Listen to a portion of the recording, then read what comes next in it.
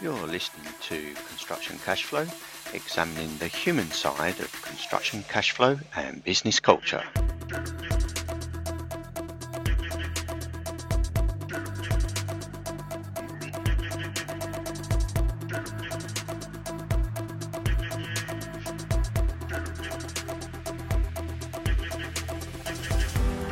My deepest impact is helping people build community or be a citizen of a community.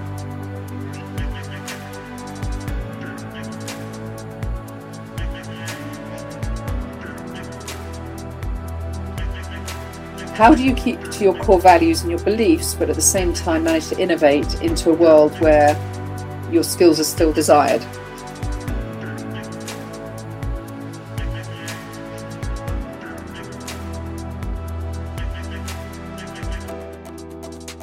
That's why I'm really keen to have this interview now, because there are so many people that are potentially going into fear in the middle of it, coming out of it, and if I can pass any thoughts on how we recovered.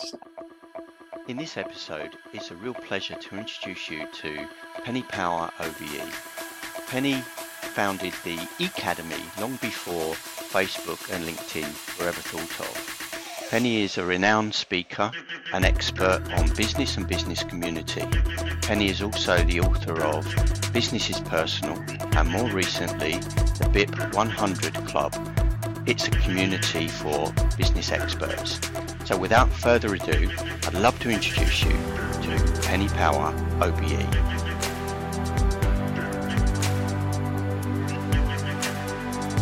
Hi Penny. Hello Stu, lovely to see you. And you, yeah, thanks so much for coming on. It's a real pleasure to have you on today, and I'm sure the listeners will really want to know your story, where you got to where you are now, and the ups and downs, the hardships, the triumphs, and that you've been through. And I know you've written a book, and you were the first you developed the Academy, and lots of successes. But let's hear it from you. What's your story? How you got to where you are now, and what you see for the future? Wow. So anybody that's listening to this, I'll put your mind at rest that I won't just rattle on, because that's I'm sure we'll have a good conversation about this. I'm really thrilled to be on this podcast, getting to know you, Stu, and seeing how open you are and how realistic you are about life. And the intention of this podcast is just absolutely fantastic. So I really am thrilled to be here. I get asked to be on quite a number of podcasts. It's very lovely when the podcast resonates with what my values are. And I'm, as people will find out, I'm very open. And so a little bit about me. So I'm 58. I am nearly 59, actually. I'm actually a leap year baby, born on the 29th of February, 64, and 3 children, 3 adult children, all got their own businesses now, and happily married for 32 years. And joined the IT sector when I was 19 in 83, and really didn't expect to be in business, but I was just filling in a gap year before going to university to do psychology. And I stayed because the tech industry in 83, anybody who's around our age will remember it was a real boom time when everything was going from mainframe and terminals onto the desktop, and the explosion of software. And then in 1998, so was I then nearly 34, I came up with this idea of, wouldn't it be amazing if the internet served us in more ways than just e-commerce and e-procurement? And at the time, this was before even Friends Reunited, which some people will remember, and 4 years before LinkedIn, 6 years before Facebook. Coming from a place of where family values are really important to me, and the ability for people to connect deeply and make one another feel significant in life, I felt that the internet was going to really, although it would connect us, it would possibly emotionally disconnect us. And I was right. Not wanting to be smug about that, I didn't realise how right I was being. But I really thought, wouldn't it be lovely if we could create a community, not a network, a community of business owners across the world, to help them become really strong friends with one another. And my husband, who is the ultimate connector, Thomas Power, loved the idea. He rocketed it. I was at home with 3 children under 4.5 at the time.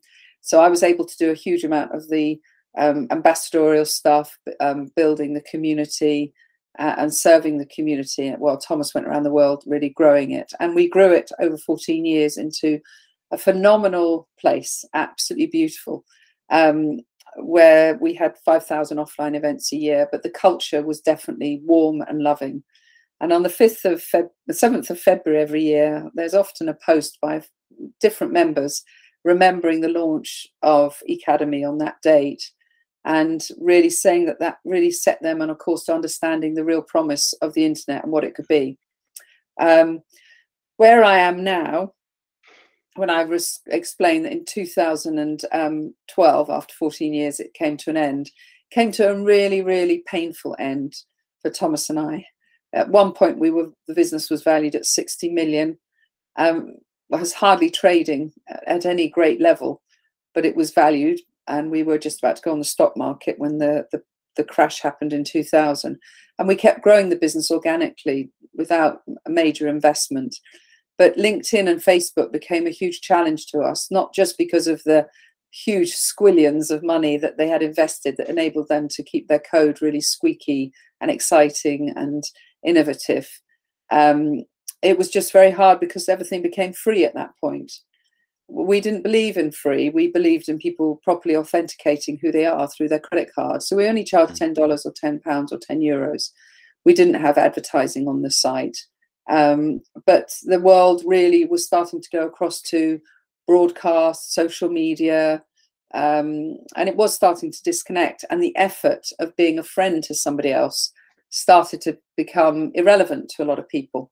And it just became untenable for us to keep the culture and the belief systems that we had going to a point where we could maintain the business in the way that we believed in.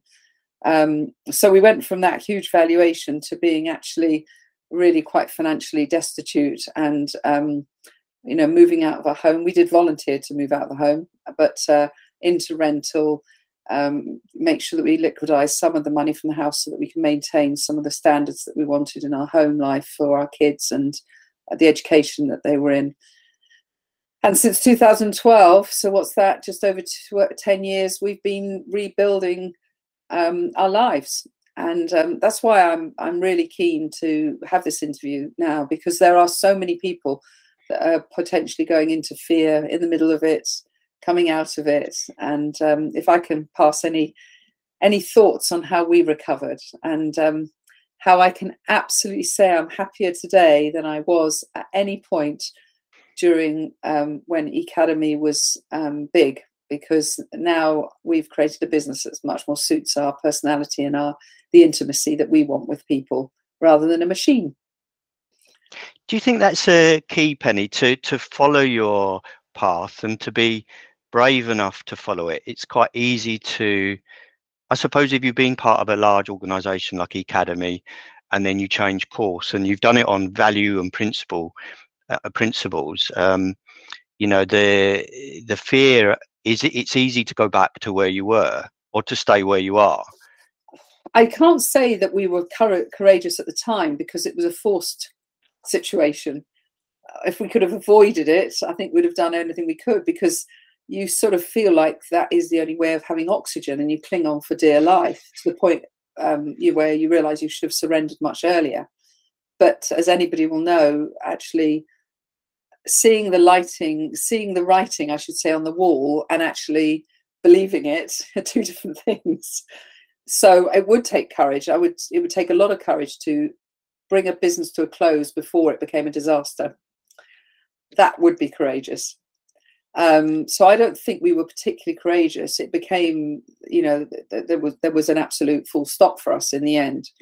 That was actually in chapter 2 of my book. I call it Being Broken, and it's the whole journey. It's almost like a historical look at the internet as well, because it's quite interesting to see what the difference between 1998 and 2012 in internet terms and in social networking, social media terms is really profound. I mean, in 98, we were teaching people what a blog was, and we were teaching people how to set up a profile. And now it's second nature us all to know that whenever we join any network, we know to create a profile. And these things weren't second nature then. In 2012, when it came to an end, I think the greatest challenge for us was, well, what is our identity now? Because our identity was so connected to this global business called Academy. Yet we couldn't lick our wounds. We had to survive financially with 3 kids, various stages of their lives that required us to be strong and keep a roof over their head and keep them in their education and universities or whatever stage they were at. We very much had that scarcity mindset, not an abundant one. We were grabbing hold of whatever we could. I was very fortunate that I had actually come up with an idea, having written the Digital Business Britain manifesto with the business minister at the time was the overall minister was Vince Cable, but the business minister was Mark Prisk, and I wrote the Digital Business Britain manifesto. And in it was really talking about the skills gap. And it was really apparent that there was a digital skills gap, but you had these born digital youths coming through who all had social context around how to use YouTube and Facebook and Instagram, but they didn't have any commercial awareness. So there was this big gap. And in 2012 was when there was the Tottenham riots. There was a lot of very unhappy kids, and I looked at the apprenticeship model and thought, well, this is fantastic because it's vocational. Kids can come out of education in the traditional sense and start applying themselves to what their skill is, rather than the way that they've necessarily been educated. And so we gave birth to a digital apprenticeship, digital marketing apprenticeship, which didn't exist. And we trailblazed that, and I got investors and started a company called Digital Youth Academy. But it meant learning a whole new industry, learning education and learning how it's funded and learning further education colleges. But I was really beautifully welcomed into it by some people. And I think what I learned from that was that no matter what happens in your life, if you've maintained your own reputation and your brand and you have created goodwill, your social capital, as opposed to your financial capital, will help you. And it will help you through some of the toughest times. And that's what I really experienced when I moved into this education sector. There's some beautiful people in it running, particularly in further education, because they're sort of squeezed between traditional schools and higher education, the universities. They're sort of seen as the poor relation, yet they are such an important bridge. And they're run by amazing people. So, I spent 4 years building that brand and that business until I got that through to an exit. But again, it wasn't an exit that was particularly financially successful. But it got me on the way. But I suppose the message in there is, how do you keep to your core values and your beliefs, but at the same time manage to innovate into a world where your skills are still desired? And it has been a very interesting 10, 11-year journey, actually, in that. It's interesting what you say about the social capital and the identification, because many of us, and even myself included, we identify ourselves with our job or our business. What do you do? I'm a professional this or a professional that. And one thing I'm discovering is that, like you say, if you can build, how do we identify with who we are, rather than identifying with our job or our profession? And particularly coming up to retirement age, we may not be doing the same profession anymore. Maybe we have retired from that profession. Then we ask the question, well, who are we now? Do you have any suggestions to people that maybe approaching that age, that how they can start to really search for that truth around who they are, rather than identify with what they've done all their life? I mean, I found myself thinking, what am I identifying? What's my has my programming for most of my professional career, my identification of myself actually been not true to who I really am, and I think one of the most difficult things for me is to come to a realization, admit that, my God, I could have been wrong for all of those years, you know. Yeah, And well, now we look, have different now I'm finding drivers, my though. legs. Yeah, I'm I finding my know. voice, you know. But that is just an absolute gift in life when you, whether it's forced on you or you take this moment to have a bit of a gap where you jump off the conveyor belt, whatever you've been on. And for me, that was actually in 2018, because I identified myself not only by academy, but I identified myself as being a successful entrepreneur. I'm a bit of a purist about the term entrepreneur, because to me, an entrepreneur is very different to a small business owner. Okay. And I know a lot of small business owners will call themselves an entrepreneur. That's completely a personal decision. So, but for me personally, identify myself as an entrepreneur, which I was within Academy and Digital Youth Academy, very different to actually how I wanted to live my life. So those two businesses were about building scalable businesses for exit, were about innovating completely new ideas, were about really trailblazing and evangelizing a subject and being a voice for that subject. Both of them, I came from ground zero. So with Academy, nobody knew what social networking was in 1998. And with Digital Youth Academy, no businesses realized they could hire a digital apprentice. They knew they could hire an apprentice in digital, in computing or in marketing, but they didn't realize there was somebody had created a bridge. Those are really entrepreneurial decisions. The other decision part about being an entrepreneur is that you are deferring the gain. So it's all risk when you're an entrepreneur building a business that's scaling. And I think that was a place that I got to in 2018 where I realized I am risk adverse. I have always been risk adverse. I don't want to be that person anymore. And I haven't got enough time left in my life, I felt, to be that person, to recover from another failure or another whatever, whatever you would call it.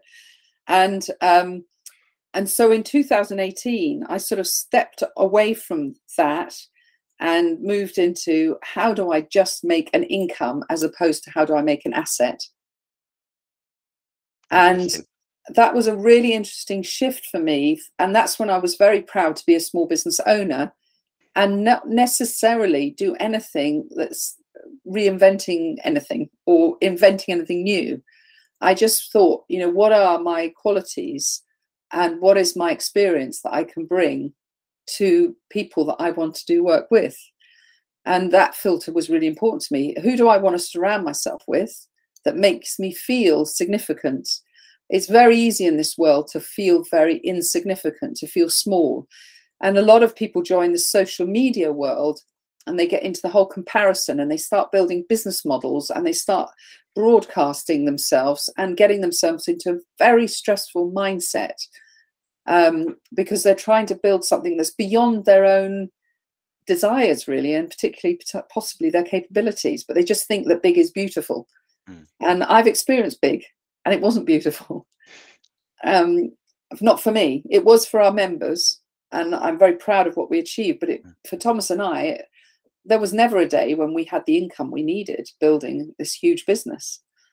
So when I became more income focused and thought about, well, what do we truly need? And that also was about really reevaluating what your own personal financial ambitions are.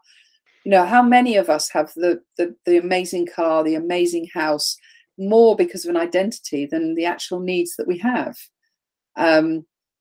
And those were the things that, we had. And did it bring us huge happiness, really, to have those things? And so in 2018, I stepped into a very different mindset around my life and what was needed to make me a happy person. And the strapline to my book that I wrote that year was Be the Leader of Your Life and Business. And it actually started with me going to see a psychologist because not only we had a lot of financial trauma, we also had some family traumas that were really significant. Premature deaths of my brother, my niece. My mum had dementia. My daughter went through a terrible trauma where she was abducted by 3 men. And there was so much trauma going on in our life, as well as financial trauma, by 2018, I didn't have a burnout experience, not an obvious one, but I definitely knew I wasn't as happy as I could be. And so that opportunity to reevaluate my life and talk it through with a psychologist is what I've actually included in my book, because I felt like there should be 5 million people in the room with me who were all struggling business owners, to really give us an idea of what are our character traits and our personality traits that we're not really aligning with in the way that we're trying to live our lives. And so since 2018, my husband and I have reconstructed our lives. And actually, interestingly, our income is higher than it's ever been. But we just don't have an asset like we had. But what was that asset giving us, really? It was a dream. Yeah, I think with myself as well, you know, I did scale my business at one point, and you know, had the income, and I was identifying with the status. I'm not sure I was particularly happy. I was continually striving. And it wasn't till I was able to let it go, had to let it go. Yeah. The unraveling of who I thought I was to get into me wasn't a straightforward, easy process. Yeah. But it's getting me to a place where I'm reevaluating what I want out of life, and going back to what you said about, you know, it doesn't have to be on a grand scale. You know, it can be, you know, just focused in on where you think your strengths and weaknesses are, you know, what you prefer to feel more comfortable with, where the vibe is that gives you a little boost, you know. And so I think staying on that, I think it's you know, really amazing and noble of how you've actually transformed from a large, you know, the large organization, going through the difficult times that you did with the traumas, and then coming to where you are now, because you seem so happy and bright and vibrant and a lot of and positive energy. So how did you how did that transition from that, where you were at that low point, how was that transition to where you are now, that healing process? I mean, what kind of things did you do, or was it just a kind of did it kind of evolve? No, I think there was a lot of effort put into it, but with a lot more clarity about what was right for me. So in 2018, I just stepped away from that aspirational entrepreneur mindset into, actually, I am really comfortable with who I am, just who I am. And that's a really interesting subject in its own right. And there was a few things that catalyzed that for me. One of them was, I mean, I've been really blessed that I've always been asked to do a lot of public speaking, which is fantastic. And I love my public speaking career. And that didn't come to an end. But actually, I had got used to entering any room and people knew who I was, right? And so this will make me sound like I'm a real egotist, but it was incredible for the ego. It gave me confidence. If you walk into a room and people know who you are, you're going to have a lot more confidence. And there was an event early on in 2018 in Bristol, and I was asked to speak at it, but the amount of money they were willing to pay me was a lot less than I'm used to, or I used to command. But I thought, yeah, I'll do it. I want to do it. It was to small businesses. It was sort of a small business expo. And when I drove down it was an awful journey. I live in Farnham in Surrey. I had a terrible journey down the M4 to Bristol. Terrible time going, what's that, M something, that when you come off the M4 down to Bristol. And really panicked, pouring with rain. Couldn't find a car park. Finally found a car park. Lugged my stuff across the car park, soaking wet, into this expo room. Now, what I was always used to was there would usually be a green room. Somebody would meet me. They would say, "Oh, Penny." I think there's a thing where it's very good for speakers to be boosted a bit, because you're going to have a lot of courage to stand and speak. So usually I was used to people saying, "Fantastic, you're here, Penny," you know, given a cup of coffee. Instead, I found myself queuing with everybody to get a badge, nobody knowing who I was, and then taken by somebody in a very unprofessional way to a room that I was going to speak in. And found that in this room there were hardly anybody in there, and I was used to big audiences. There was about 12 people in the room, and when I asked just to get some context, does anybody know me? Not one person knew me. And the whole experience was really grounding for me, but it absolutely played to the dark side of me that I hadn't realized I had, which was, but surely you know who I am, right? So I actually sent a little bit of a task, and I went off to the loo and I Googled how to get out of the way of your own ego while I was sitting on the loo, just to give myself some, because I was literally in a bit of a frenetic feeling. And I realized what was going on, and I reset my head. This isn't about you, Penny. It's what impact you can have on those 12 people. And that's always been my mantra in life. But for some reason, this transition was really testing that. And we had a really successful, lovely, intimate time, talking with them, helping them. It was almost like group coaching that I did in the end.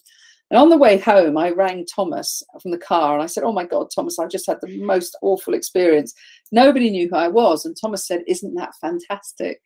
And that Thomas to be on the big stage and known by everyone for much longer than me and much deeper than me across the world.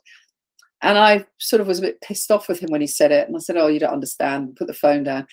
Drove home thinking about it. And actually, within about 48 hours, I thought he was so right. Because the strain of trying to keep up an identity absolutely strips you of what you really are and who you want to be and who you can be for the world and the people that are in front of you. And I think this whole subject of ego is really interesting. Somebody who you should interview is a brilliant lady called Mary Gregory, who wrote a book called Ego. She's amazing. She's been one of my clients. She joined our mastermind. She's a fantastic lady. She was a member of Academy. And I've actually hired her to do some webinars for our clients. It's a really interesting subject because we need ego. You know, I read in a book that, you know, you come down, I think it was in a Power of Now or something, but you come down, you're born in spirit. You come from spirit into a human existence. You die in spirit. And then that line across that sort of line that you're going through, you don't want to stay too spiritual and you don't want to go into too much ego. You actually want to find the balanced position in the middle to have a human experience, because we all know people who are too ego aren't very easy to communicate with, and people who are too spiritual can also be hard to communicate with. If you can find that balance, and that's been a real place for me in my life where, and I think balancing ego and our decisions are we making decisions based on our ego, or are we making our decisions based on impact? And I think that was a very catalytic time for me to think, actually, it's always been about impact. When I started Academy, I never knew what it was going to become. It was always about loving and caring for business owners and creating a loving, caring culture. And so how do I create that again? And so we did. Thomas and I started Businesses Personal 100, Bit 100, for experts. And there's only 100 people in it. That means we can create the intimacy. We don't have any fake people in it. We can create that true sense of significance and connection that we want to do. So I think we have to really look inside ourselves before we can start to externalize ourselves. I think that's really important. And that's the journey I went on. Amazing. It's an amazing journey. And, you know, most people that have become successful that I read of, they talk about ego. And you're exactly right. It's the ego that wants to keep us safe. The ego that kind of wants us to have that edge. But then you're right to balance that with understanding. And I think sometimes the ego really doesn't want us to know who we really are. Yeah. You know, it wants us to be who we think other people think we should be. Exactly. You know? You're living up to something that's not really required for your own happiness. So yeah.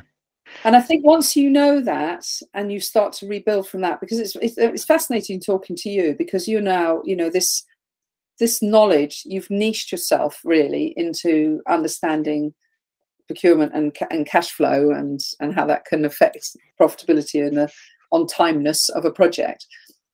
That's clearly something you enjoyed about it, but you've had this big quantity surveyor, you know, quite a big reaching brand in that.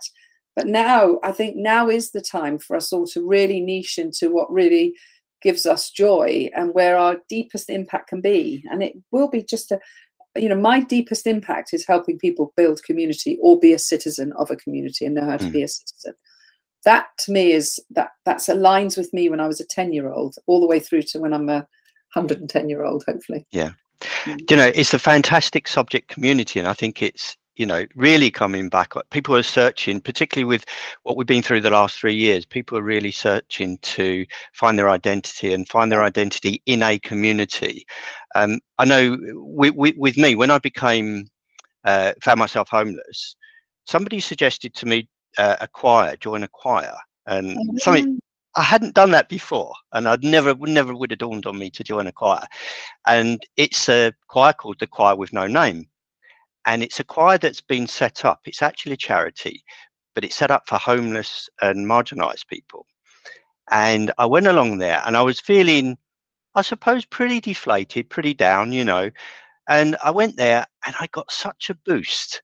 And there's people there from all sorts of, and it's community. I didn't realise at first, but it's actually community. We go there, we sing together, and then we have a meal together afterwards.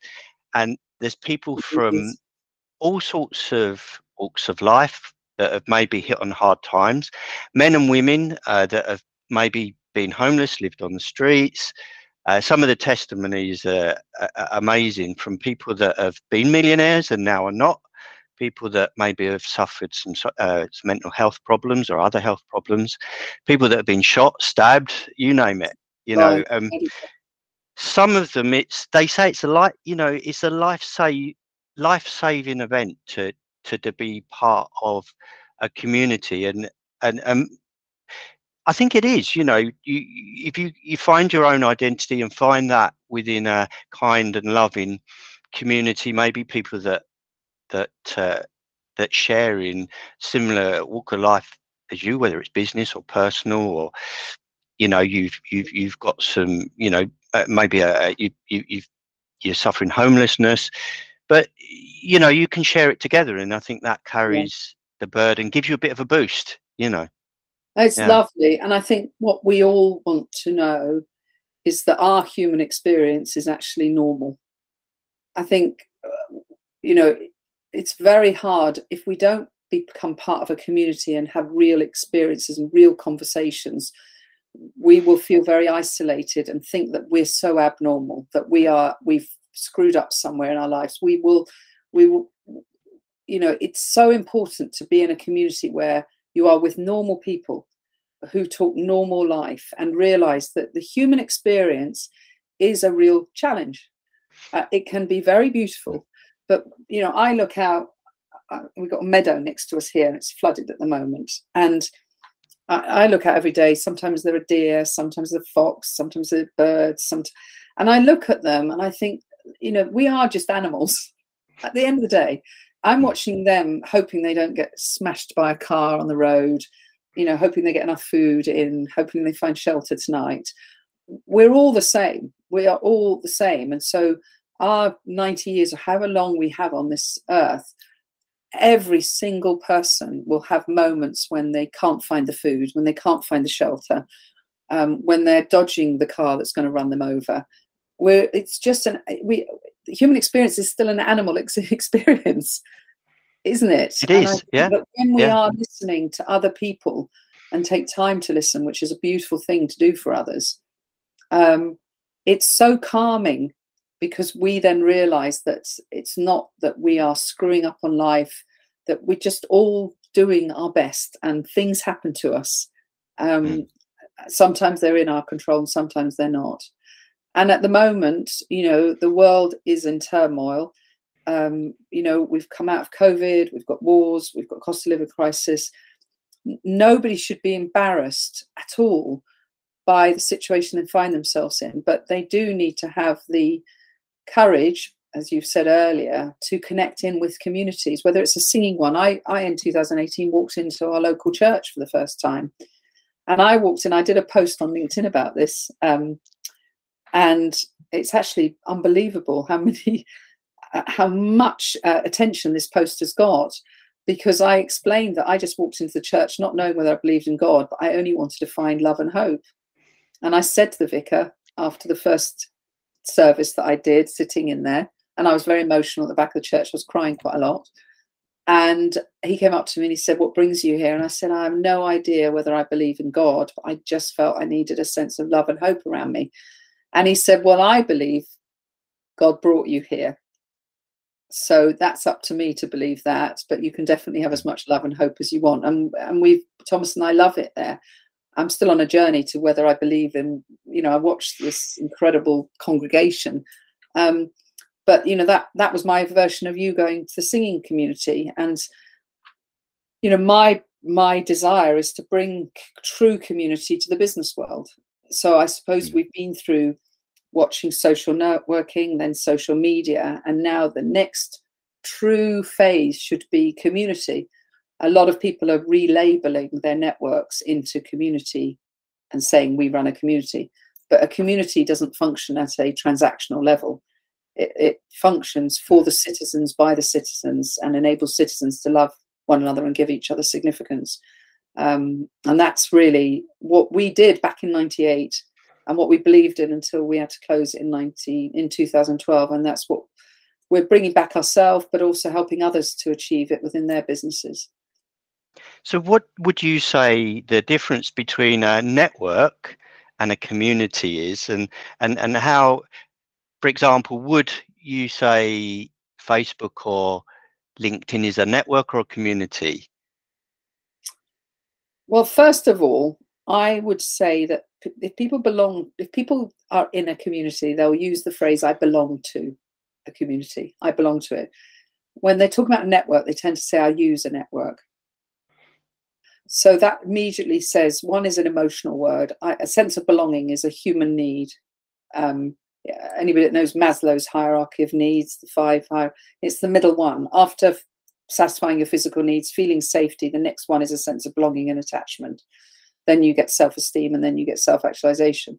So first of all, you'll only feel you're in a community if you really have a deep sense of belonging as a citizen of it, where you feel you've got a voice and where you feel people listen to you, and where it's not just purely transactional. Networks are great, absolutely fine, but networks tend to be more transactional. People go business networking in order to look for business, and fantastic, that's fine. And sometimes that's all that is available to us. That's really all that has been available to us, is business networking. However, some people, so there's the BNI network, the Business Network International Network, created over 30 years ago. And they run breakfast networks. And now I know, because I've been aligned to them for years, I've done lots of speaking and supporting global conferences and things like that. Some of the BNI leaders will treat it like a community, because the leadership is there to serve. And you have to have a servant leadership approach to running a community. It's not about you, it's about the citizens and what they're achieving and getting. And definition of achieving can be very wide. It can be reducing your sense of loneliness, even in a business network. I mean, I do a survey regularly on it, and over 70% of business people say that they are lonely in this survey. And I get a good number of people answering it. Loneliness, it's in our lives in many ways, but business loneliness is really huge. And it's not surprising, especially now we've got remote working as well. Because when you're in a community, you get a sense of connection, proper connection. You get a sense of contribution where you can contribute to others and others will contribute to you. And you get a sense of significance. And significance is the feeling of being worthy of attention. That's what significance means. When you're in a network, it's very different. It's more about what you do, not who you are. And people will filter based on, is this person going to be useful to me, either as a client or a supplier? They're not really spending the time to deeply open up at a really truthful level with one another and become potentially lifelong friends. I think you're right. And particularly in certain circles, particularly in my professional background, sometimes it's a little bit taboo to to let your emotions or feelings, it's all very professional, and you have Yeah. to remain professional. And sometimes I think a little bit of authenticity and a little bit of openness, even in business, as you say, we're all human, we're all animals, if you like, we're human Yeah. beings, we've got emotions, we've got energy. And even in a business meeting, we're all trying to hide the vibe, we're all trying to be very professional, but maybe there'd be a better connectiveness, maybe better outcomes if people were able to be a little bit more open. I know when in my position, I found it very kind of part of my healing process to share. And I'm not quite sure whether people really want to hear it. That's the fear. If I open up and say, well, I'm in this position, I've got here because, I might be frightened that people might think, well, he's less than because he's ended up doing that. But I found that sharing it, I did a series of live Facebook lives talking about where I was and what I was doing. And probably because I was reasonably confident nobody was looking, but I started to find out people were looking. But I found it very cathartic, really. It was part of my healing to, Yeah. but also I think keeping myself accountable to myself, that I'm going to actually, turn the corner and turn this into something positive, trying to not label the feeling, this is a bad thing. Just Yeah. try and feel the energy. And what is this? What is it? Just observing it and saying, well, actually, I can push this into something. This is actually just energy that I can push into something more positive. And That's brilliant. yeah. That is brilliant. It is. I think, yeah, that when you get the opportunity to share, and we can do that in many ways, you are getting to a point of acceptance about where you are. And the opposite of acceptance is resistance. And until you can accept, and so clearly you went through a journey and I went through the journey of just accepting, not, just accepting it's happened. And actually, scientifically, my psychologist told me that really does create quite a big shift in the neural pathways of your brain. It actually moves you from being defined by your past into becoming a memory, but not defining you. And I did this with 16 different things that were defining my everyday, things that would come up in my everyday that were not relevant to my future. And so I went through what's called EMDR.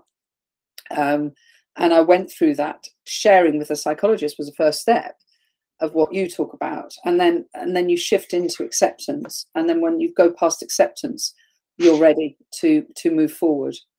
But until you are able to talk about it, even if it's just with one psychologist or one friend, until you're ready to own up to it and talk it through, you are resisting.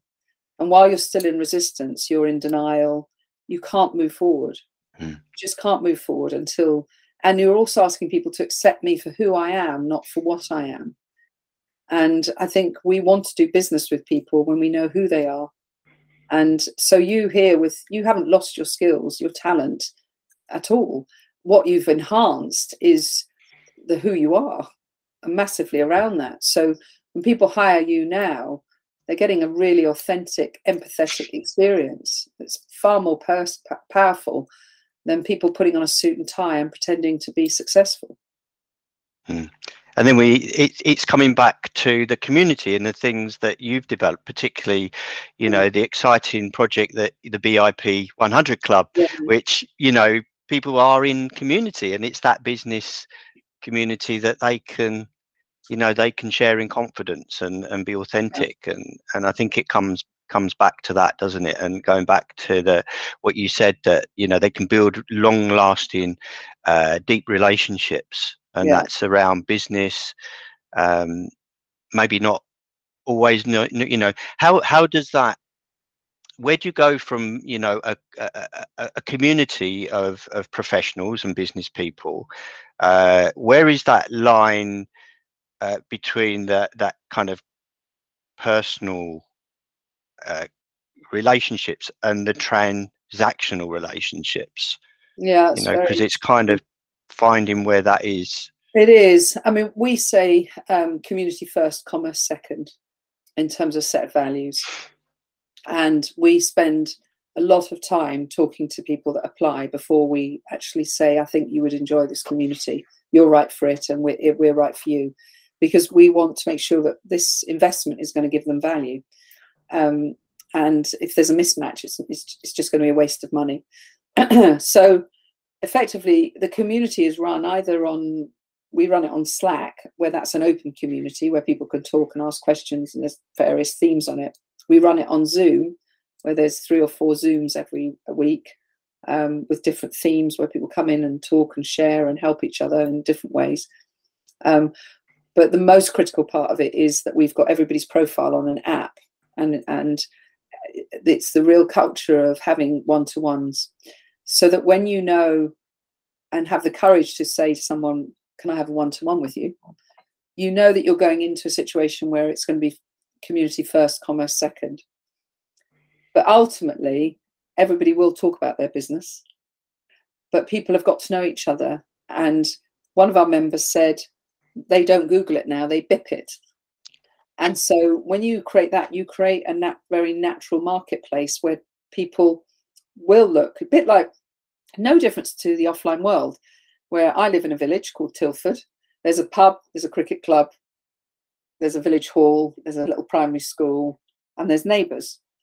And some people won't ever go to the pub.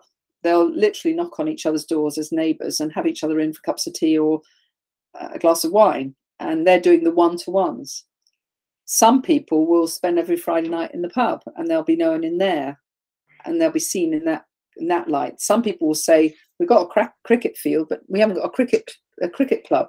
Why don't we start one? And one of the citizens will create a new idea. And we've had that happen, where the diary has expanded on what's going on, because a member will say, I'd like to contribute this to it. Thursday night, we're going to the theatre with a load of members because a member has said, I'm going to arrange 4 theatre trips this year. That's true community. But the commercial part happens because everybody's interested in business. Everybody's intrigued by, I'm very interested in you as a person. And now I know that you belong to this singing group and what you've been through. But I'm also clocking and tagging the fact that you understand construction cash flow, for example. That tag sits with people, and they just always are looking out for opportunities for each other. Because it's great when you can pass that connection to someone. I mean, today I've connected loads of people to loads of people as a speaker. I've had a conversation with a speaking agency, and I've said, what other types of speakers do you look for? And I'm constantly thinking of that community, but they're all doing that.